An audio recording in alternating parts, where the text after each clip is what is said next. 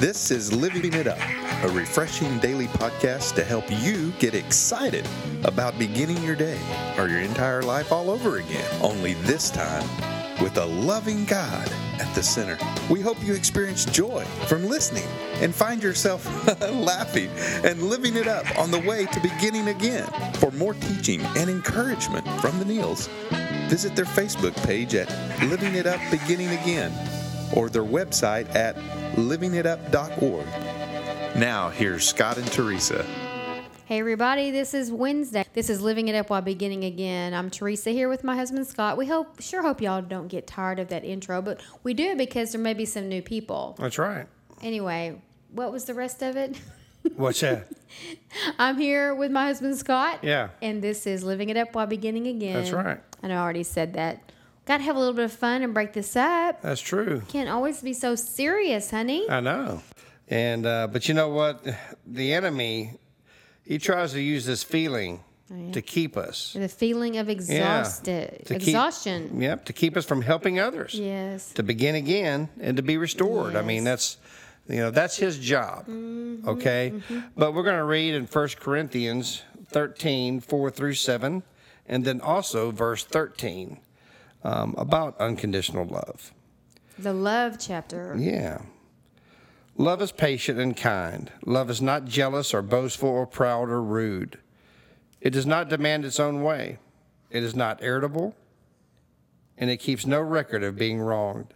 It does not rejoice about injustice, but rejoices whenever the truth wins out. Love never gives up, never loses faith, is always hopeful, and endures through every circumstance. Yes. And then verse 13 says, these three things will last forever: faith, hope, and love. And the greatest of these is love. That's right. Well, that is so true. I mean, unconditional love. When I read the love chapter, which is 1 Corinthians 13. It was in our wedding. Yeah, it was. And in a lot of people's weddings. Yeah. But, when you see the word love, insert the word God. Yeah, because God is love. Yeah. It says in 1 John 4:19, we love because he first loved us. Mm-hmm. So just a little bit of verse 4 through 7, just read it like this. God is patient and kind. God is not jealous or boastful or proud or rude. He does not demand its own way. He is not irritable. He keeps no record of being wronged. He does not rejoice about injustice, but rejoices when the truth wins out. God never gives up. He never loses faith. He is always hopeful and endures through every circumstance. That's the way I like to read it. And then these three things will last forever: faith, hope, and God. And the greatest of these is God. Mm-hmm.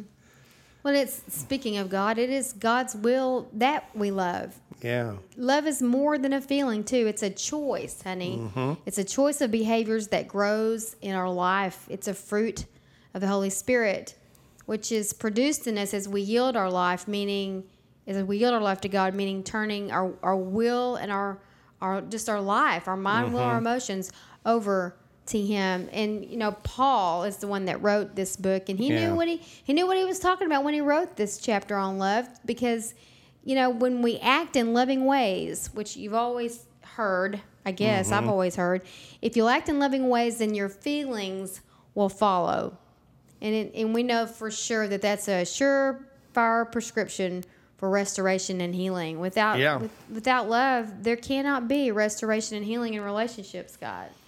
And, 1 Corinthians 13, 1 through 7 that you just read is all about that. Yeah. So, for me, what I have to do is absorb God's love. And how I do that is through spending time with him in prayer and meditation, thinking about all that he's done for me and who he is, and worship.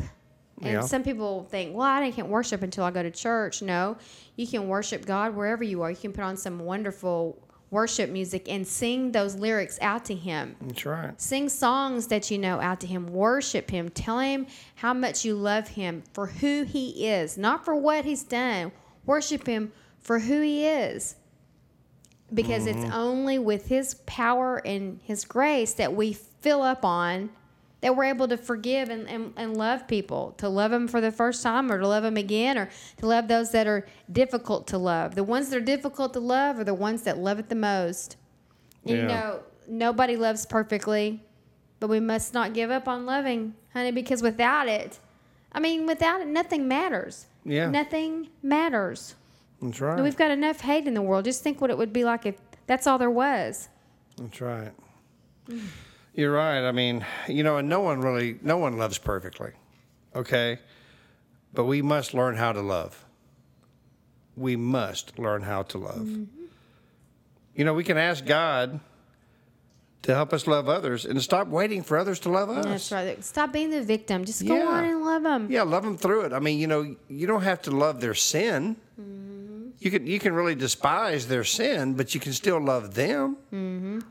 You know, I mean, really, as Christians, you know, if you're a believer, I mean, what kind of an example is that? Mm-hmm. That we choose who we love? Mm-hmm. I mean, Christ wasn't like that. Mm-mm. What if he was? Then would that have left us? Yeah, I mean, he just, you know, what the Pharisees and Sadducees say, look at him, he's in that house having dinner with sinners. Mm-hmm. And Jesus was thinking, well, I came here for the sinners. Mm-hmm. I didn't come here for you because you think you're all that in a bag of chips. Well, honey, back then they didn't have chips. Well, in a bag of unleavened bread. Or barley, a bag of barley. Yeah, whatever. Unleavened bread. But, you know, that's what he was kind of telling them. Like, you know, you guys think you're all that. Mm-hmm. You know what I mean? I came for these guys, you know, and he's really thinking, you know, you're calling them sinners? Mm-hmm. Really? And so, but you know what? I mean, I don't know. I do. I'm just saying unconditional love. Now, if you just think about that. Unconditional love. And I know we talk about our silly dogs. No. Okay, we do. We talk about our silly dogs. But, you know, if you have a pet, and you know what I'm talking about, and Teresa as well, they really do show unconditional love. They do. I mean, you can leave for 5 minutes or come back after 5 days, and they're going to show the same emotion. Like, oh, you're home, yay, you know, and just love you, you know. And that's kind of, you know, I don't know. I mean, I hate to even say it, but, you know, God looks at us that way. Yes, he does. You know, he looks at us in a way that, my goodness, you know, he's back or she's back. And, boy, I love her and him, you know. And he also looks at us in the condition, in our current state, knowing that it's temporary. Mm-hmm. He knows what we're all about. And he loves us anyway. He loves us in spite of it. He loves us because of it. Mm-hmm. You know, and that speaks volumes if you think about it. That is not easy to do. But he looks beyond that, and he loves us in spite of ourselves. You know? He sees us already perfect. Well, the thing about it is, you know, we need to be patient and let God grow within us and teach us how to love. Mm-hmm. When we choose to act in loving ways, the emotions will follow. Yep. And we will find that our love will be returned. Mm-hmm. You know, it may not be returned by that person, mm-hmm. but God will return it more than you could ever imagine. Mm-hmm. You know, when I gave my life to Christ years ago, I'll never forget the moment I gave my life to him. This void inside of me was filled. But that 2 weeks later, when he came to me and baptized me in the Holy Spirit, the unconditional love that he showed me as I asked him and begged him for forgiveness was a turning point in my life. He truly, truly told me he loved me. Mm-hmm. And I knew it was true. Mm-hmm. I could trust him with his unconditional love. Wow. You know, I mean, honey, you know, I know there's people out here listening to us today that never really felt unconditional love. Mm-hmm. You know, there'll be maybe some of you out there thinking, well, no one's really loved me unconditionally. They've always either judged me or put me on a pedestal so high I couldn't reach that high or whatever the case may be. Well, you know what? There is someone out there that would love you for who you are, just the way you are. And his name is Jesus. And I want you to really trust him in this, because I did. Teresa did.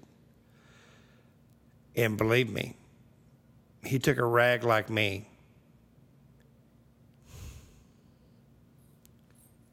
And he said, you know what?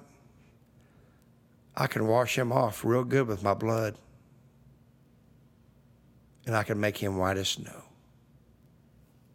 He wants to do the same thing for you. Maybe you've walked away for some reason. He wants you to come back. Maybe you didn't ask him with a sincere heart when you asked for him to come into your life. Or maybe you never have. Maybe you were like me and you ran away from him for a long time. Well, he's always been there for you. And he's ready right now to accept you into his kingdom. So if you want to know this unconditional love that only Jesus Christ can bring you, please pray this prayer with us. And please know that you are saved. Lord Jesus, please come into my life.